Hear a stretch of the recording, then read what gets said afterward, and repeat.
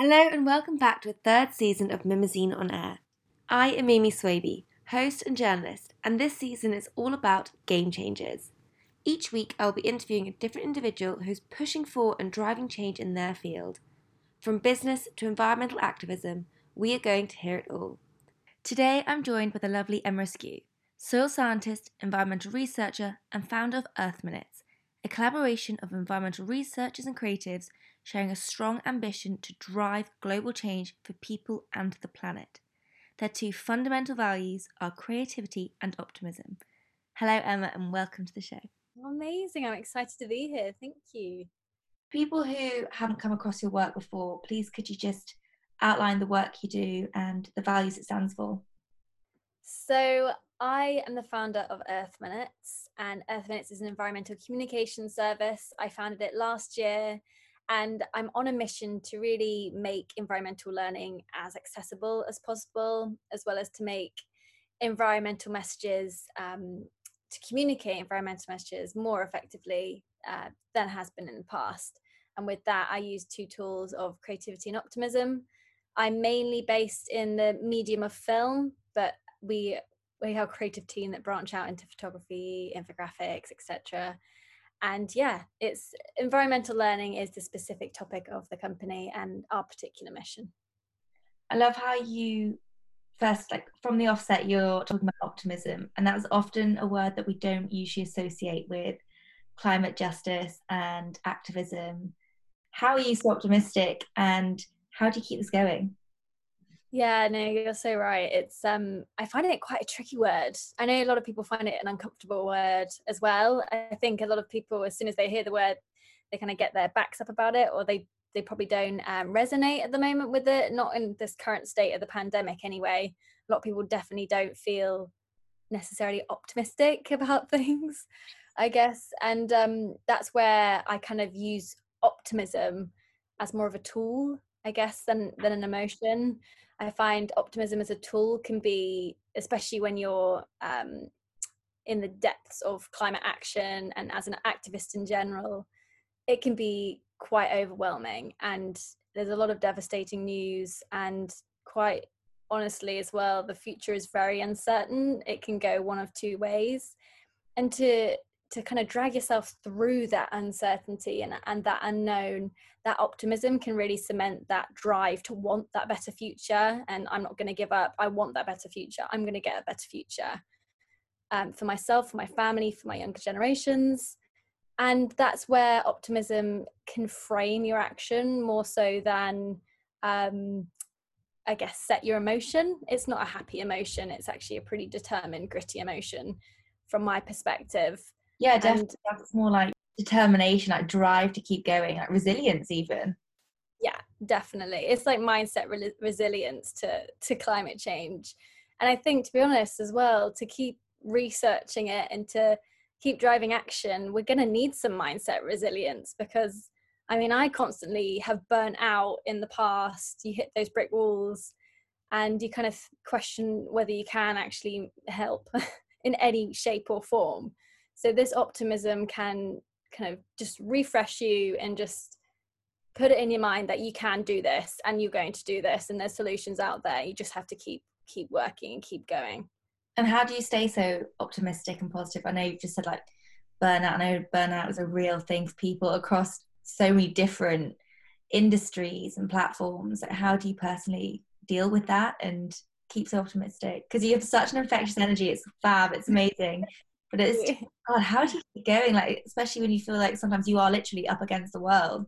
Oh, well, I honestly get this question so many times and it does change. I do different things to keep me optimistic. And I guess I'm generally an optimistic person. I think to naturally be optimistic and want to look towards things being better, maybe that's a personality trait. But in terms of analyzing what people can do to build this optimism and to kind of keep this and use this tool of optimism, I would recommend analyzing what makes you feel slightly pessimistic about the world. And for me, a lot of news platforms can be a lot of the rooting problem of that. I Mm. think I'm very critical and very conscious about which news resources and sources that I choose now, and how often I go to the news as well. I think after the pandemic, it's very hard to not check the news all the time.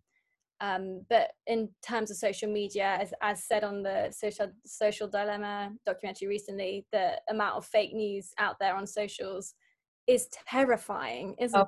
God, it is crazy, and especially because it travels 6 times faster than real news, which sadly didn't even surprise me, but blew my mind.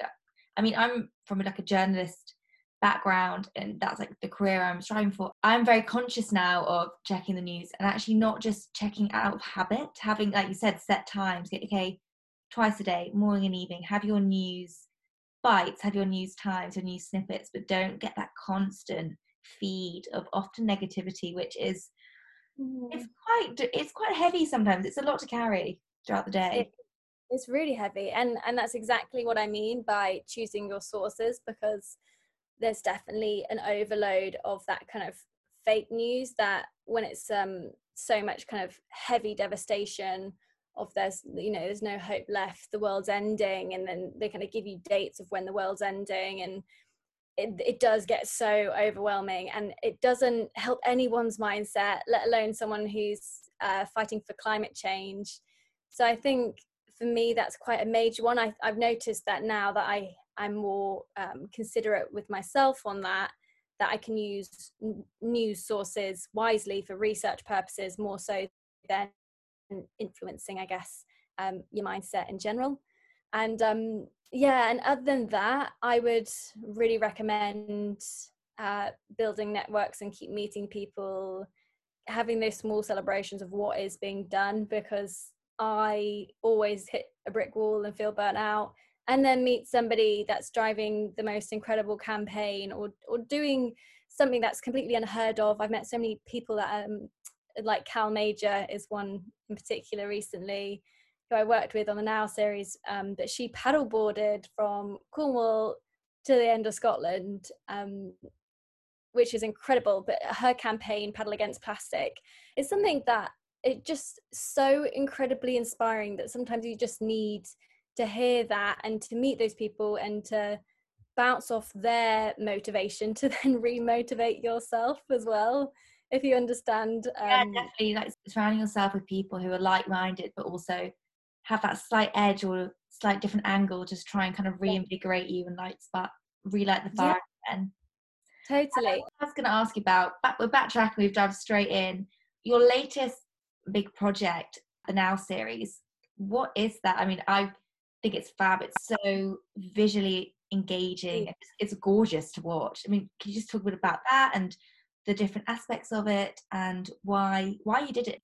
Yeah, so this stemmed back from last year when I really wanted to engage people in a different way. I worked through a lot of schools and unis, kind of driving talks and workshops, and I constantly had the same old presentation. And it kind of got a bit to the point where I was like, oh God, how do I, people can be inspired about the issue if it personally affects them, or if they genuinely had an interest in it before, but how do I reach those people that have never heard about this before, and to really implement that kind of resonating drive to want to help. And so that's when I started kind of understanding how effective environmental documentaries are and series are. And I noticed that a lot of people that watched, including myself, that watched environmental documentaries tend to have that curiosity beforehand about the environment. Maybe they're engaged about the environment beforehand. And this is when I wanted to create something that was a lot shorter and a lot more impactful, that could be shared on socials, that could be more of a social media-based project that people could accidentally stumble across and it might relate to their lifestyle or not. And it's the whole concept of how do we engage people that don't necessarily know about these issues or care about them, honestly. And I didn't care about those issues before I heard about them.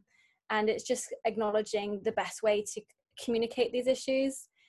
And I really wanted it to be a series led by young people for young people. There's so many awesome campaigners and activists out there. Yeah, we worked with an individual activist per episode, and worked with different organizations, charities and companies across the series. And we couldn't narrow it down. We had so many people we wanted to speak to that ended up being kind of like an overwhelming amount to try and fit in, especially with the pandemic on. That was pretty interesting. But overall, it's a short environmental YouTube series that's a 5-part series, and it covers plastic-free periods, slow fashion, Fisherman's Kisses, British farming, and the final episode is the climate optimism.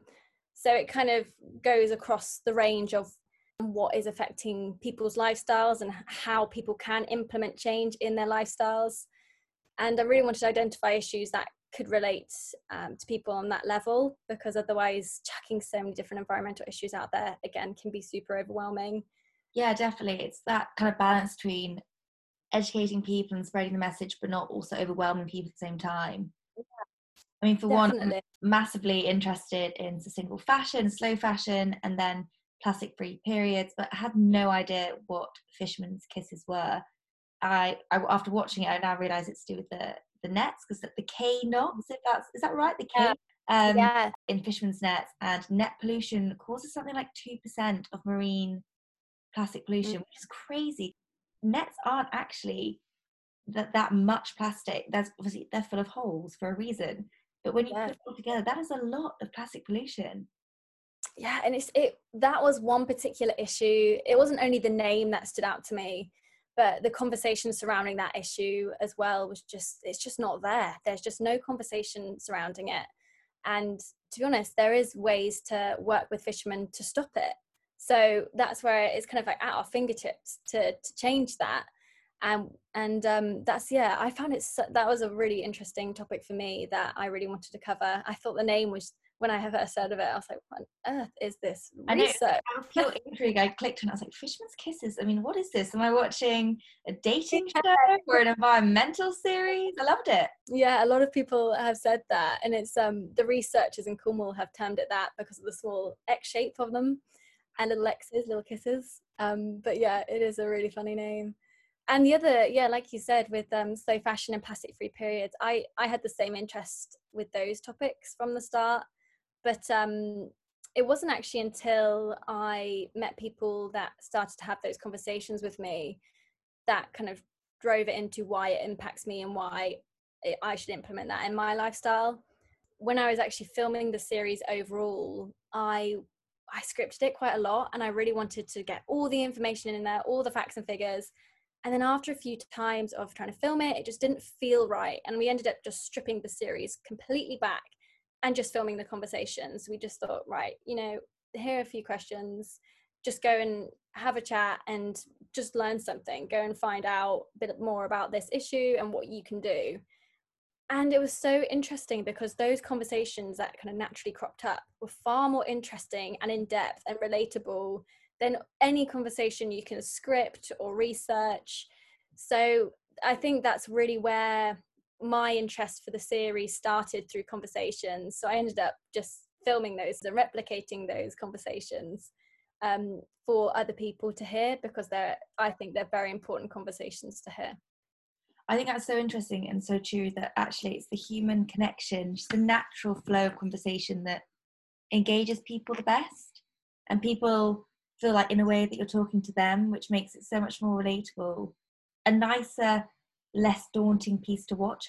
Yeah, I think that's it, because in the sustainability world, it can feel like such an exclusive world, and sometimes people who don't maybe learn about environmental research, whether they're not doing geography or they're not necessarily doing a direct environmentally centered piece of work or education, it's a very hard world to just tap into. I think people feel that they can't relate to it, or they're not included in it. So I just wanted to make it just that stripped back version and relatable to lifestyles, because I mean, these environmental issues do affect everybody in one way or another, whether it's food related, clothes related, or health related. It's issues that really do impact people, and people it's very hard to connect the dots. So if you just lay it on a table, whether that one sentence or that one sector of the conversations kind of resonates with you, that's where that engagement stems from. I think that's where that long-term interest stems from. I know that young people are at the forefront and really driving change to achieve climate justice and really pushing with that sense of urgency, although urgency and alarmist are two terms which are often quite confrontational and intermixed. How, first of all, do you get that balance between the urgency that we need now but without alarming people, and then also trying to, like you said, trying to engage a wider audience and not just young people or people who are already interested? Yeah, this is always the battle, I guess. I think That's the it goal always question, really, isn't it? and it definitely it is the hardest balance to get right, especially when you're trying to include a tool like optimism, because you have to cement that urgency, otherwise people do feel comforted that things are being done and that maybe it's not something that they need to take on board or implement in their lives. So that kind of alarmist attitude, I think it should be cemented as a foundation of any sort of communication. It does affect everybody, and again, I think it was Days in the climate optimism film that says this, but we are all on one planet and we are one global society. The point is if one area of the world is being impacted by something like climate change and being affected, that is affecting us in one way or another, and we have to collaborate in that sense. And it's not just a problem, and not some people should be alarmed, we all should be alarmed.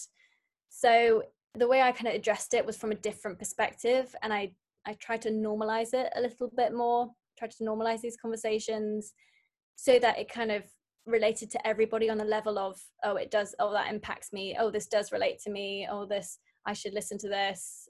And I didn't want it to feel like it's not kind of, I guess something like plastic free periods is a little different. It's for people who have periods and people don't. But again, that same issue of that ocean pollution, there is different kind of sectors to that do impact people. Overall, I think the alarmist approach is fundamental. It is, the urgency is a driving factor that should still drive people. It's just how you maybe use that urgency and how you portray that urgency can definitely get different responses out of people. And rather than the fear kind of driven approach, I think you can do that urgency and optimism of that empowerment feeling of needs to be done now, but you can do this now, so go and do it. I love that. I think that's so powerful in itself.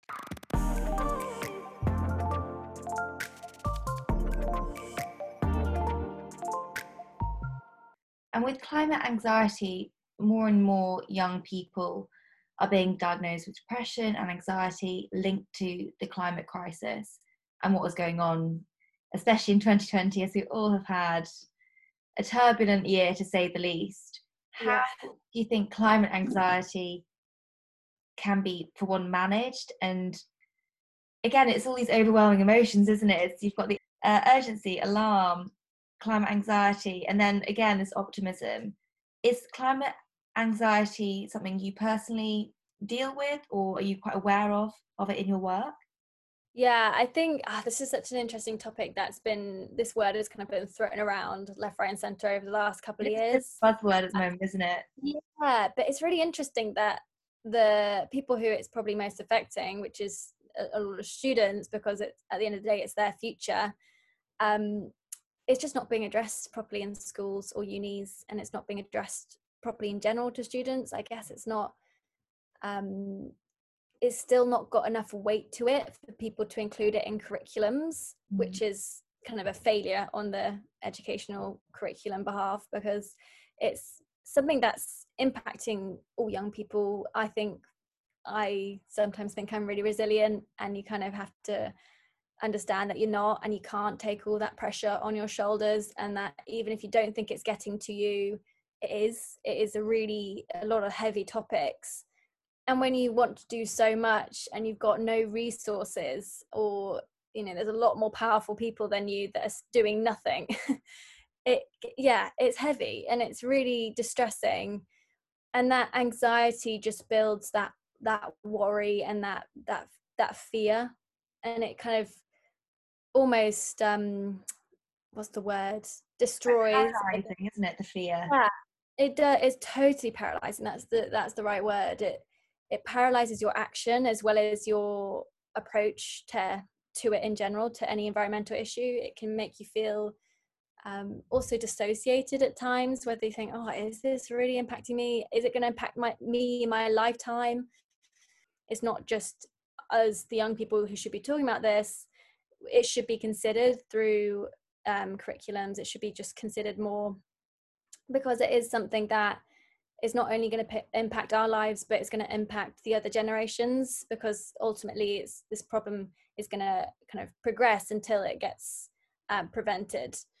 I mean, I definitely have struggled with climate anxiety and eco-anxiety. There's so many different terms for it, but I do just find it a generalized pressure in my life that's sometimes you can kind of feel totally on fire and motivated from it, and sometimes you can just feel just zapped of energy, and hence the burnout, and hence so much activism burnout is at the top of people's list for research at the moment, to work out how to build this kind of activism resilience. I was going to ask you, actually, what are your thoughts on the countdown climate clock in New York's Union Square? When I saw that, I was alarmed, and again, it was that fear that comes in, like, oh my god, that's a very tangible thing now. I can see those seconds ticking down, and I wasn't sure. I've had many conversations with people about it. Some people saying it's great because, again, it drives that urgency. It's kind of the kick up the bum we all need to see, okay, it's in front of us now. We can't just, stick our heads in the sand anymore. But at the same time, I think some people just go into panic and just feel really helpless, and it's a bit too much, and it's too confronting, and it's all just literally the end of the world to them. That's just too much.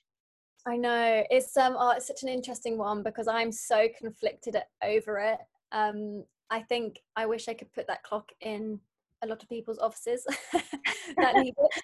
Stick it to the people who have the money to try and combat the change. I like it.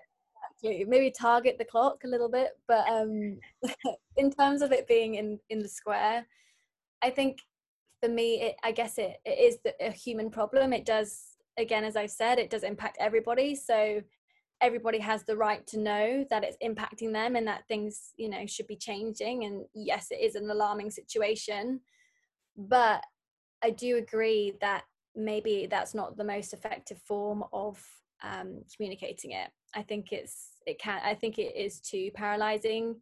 Although buttering up it a little bit and making it a little bit softer is not the best way to do it either.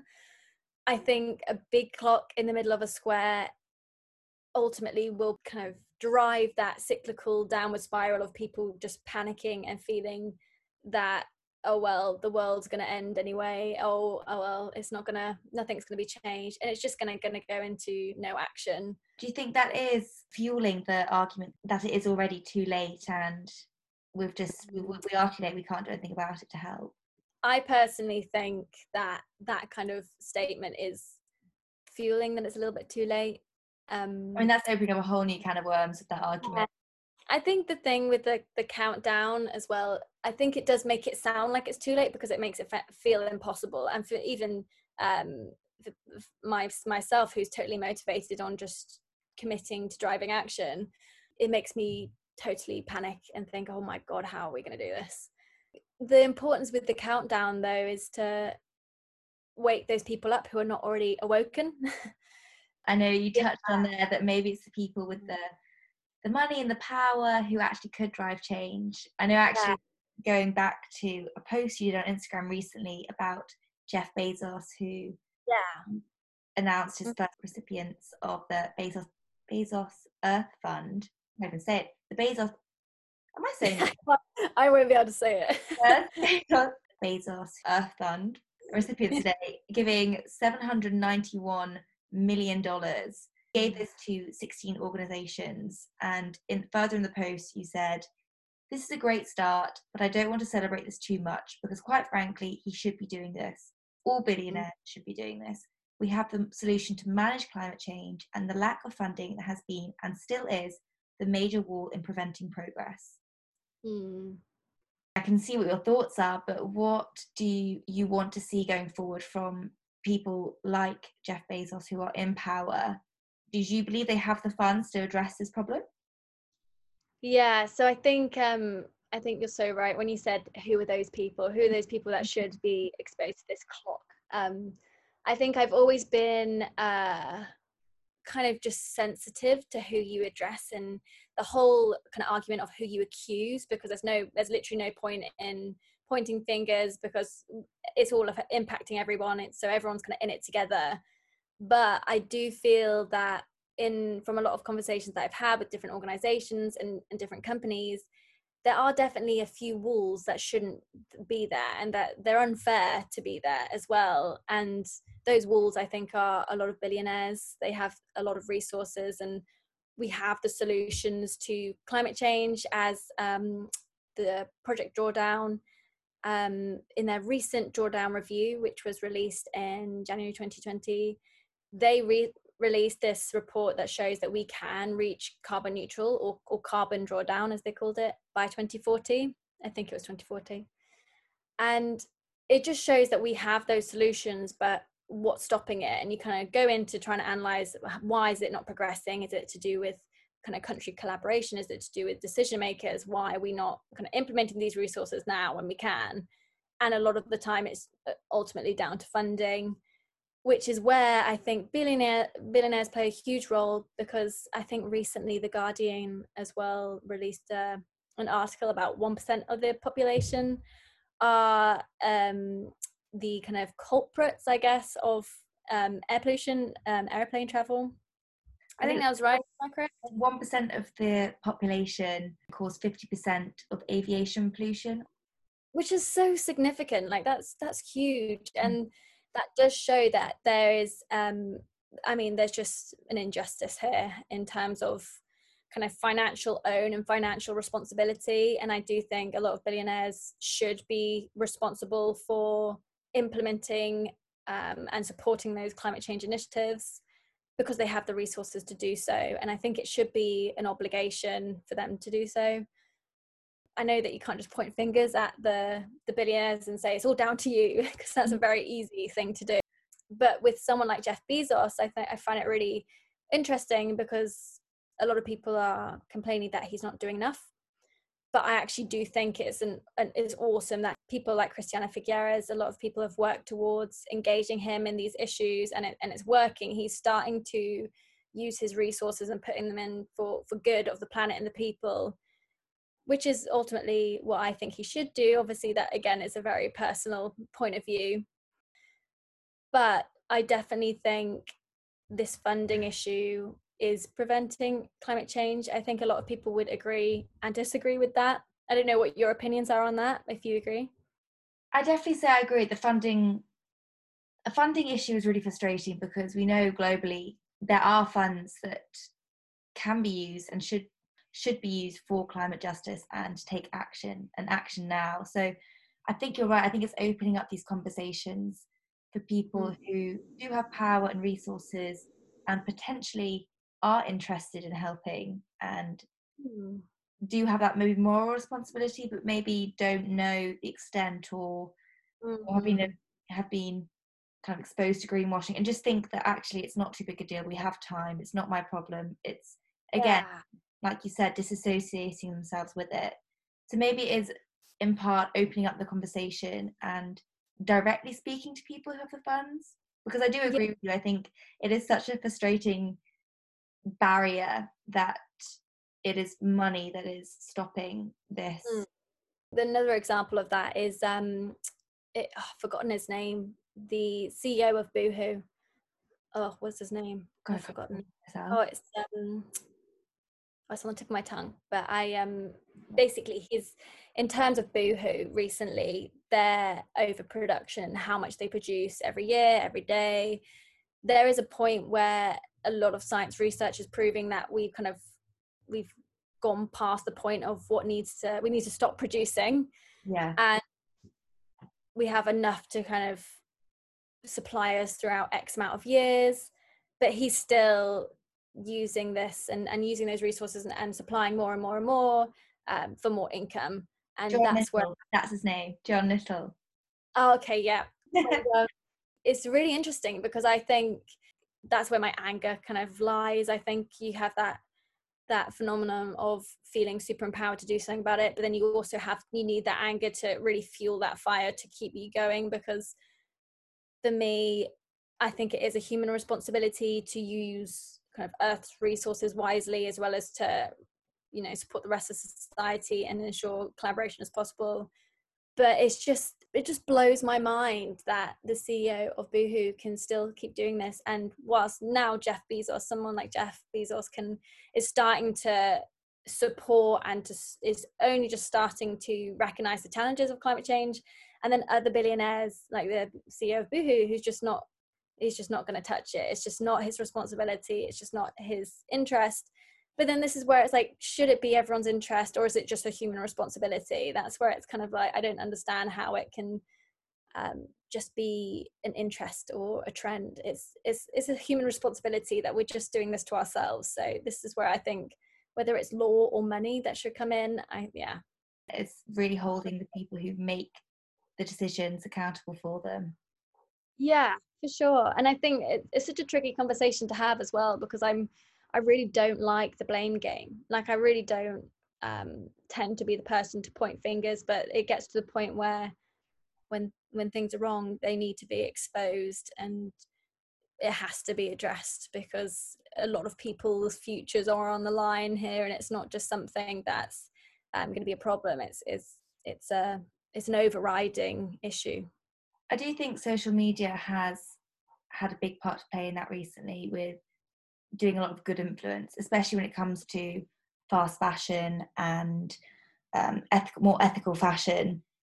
Mm-hmm. With workers' rights, we saw the Pay Up campaign this summer, which has unlocked something crazy like $7.9 billion for workers' pay, and had over 90,000 signatures, which is brilliant. So I do think social media can be a really good tool to really spread awareness and open up these conversations. Yeah, I think I've heard loads of people recently, a lot of climate activists get really slammed on social media. I've literally seen ridiculous amount of comments saying that posting that reel isn't going to do anything, or making that post isn't going to do anything, like go and actually drive some action.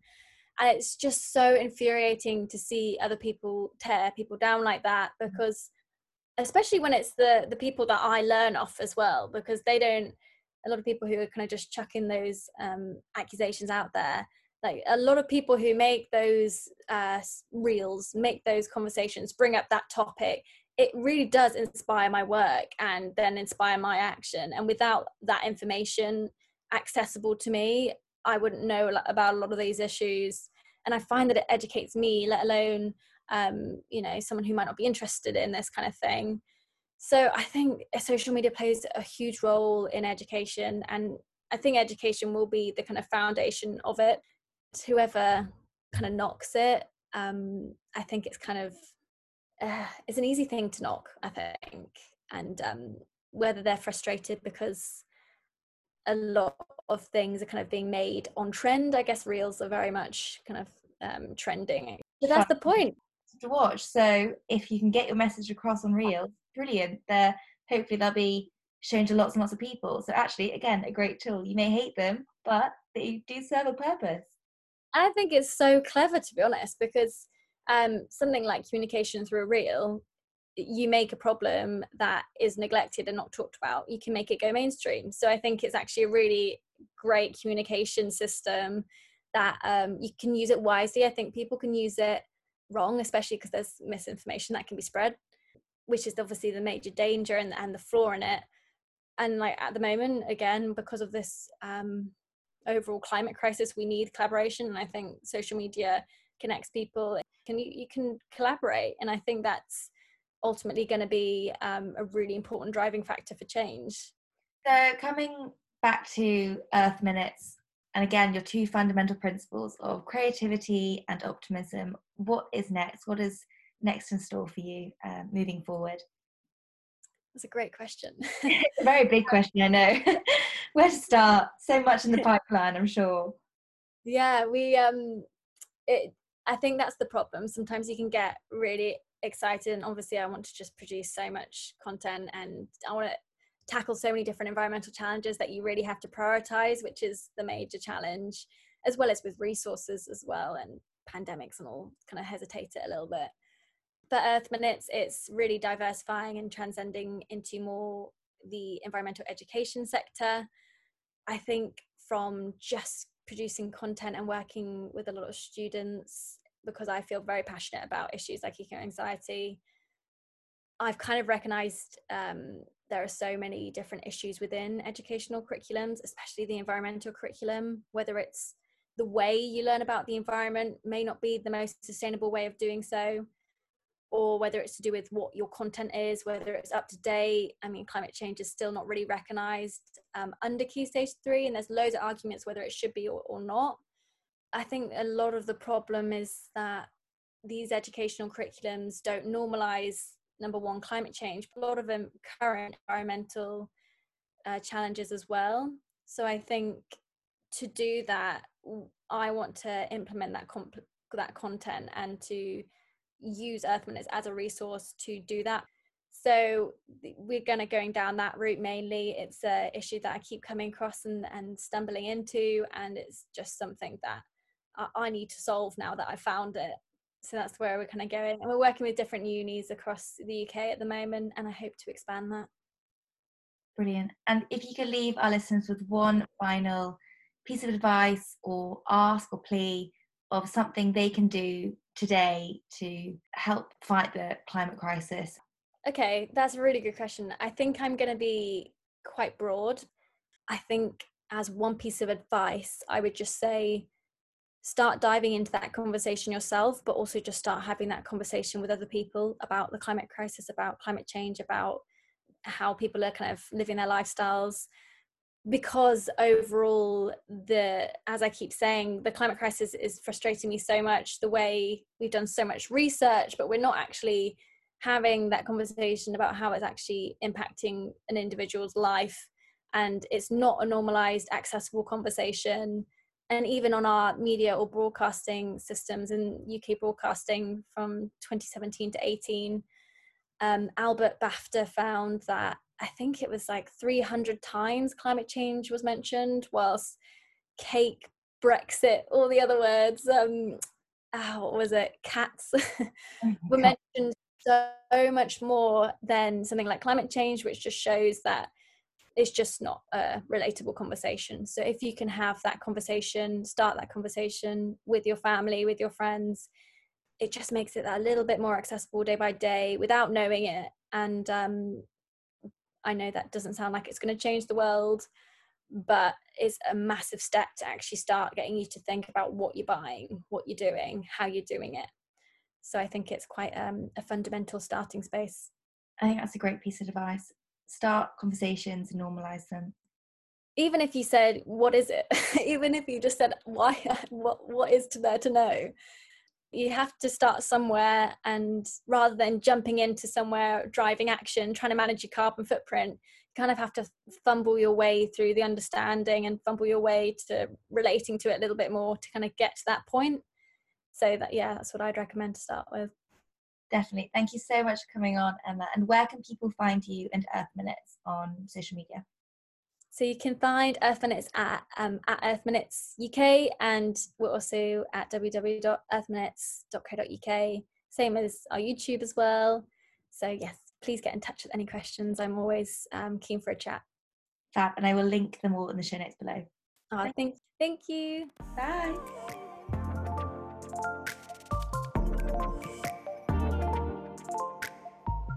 Thank you so much for tuning in to the first episode of Season 3. I really hope you enjoyed it. As always, please share, subscribe and review, as it really does help spread the word of the podcast. See you next week with a new guest. Bye!